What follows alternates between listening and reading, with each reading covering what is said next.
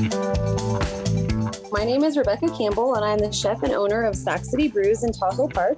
The sandwich is a little spin off of a Nashville sandwich, so it's got the hot sauce with the cayenne, but it has a little bit of brown sugar and then a trio of chili powders. So we have ancho, New Mexico, and then a paprika mixed in with that in the chili powder. And then it's just that like typical butter and a little bit of hot oil glaze on the crispy chicken. We do a buttermilk brine with a little cayenne and oregano and black pepper as well.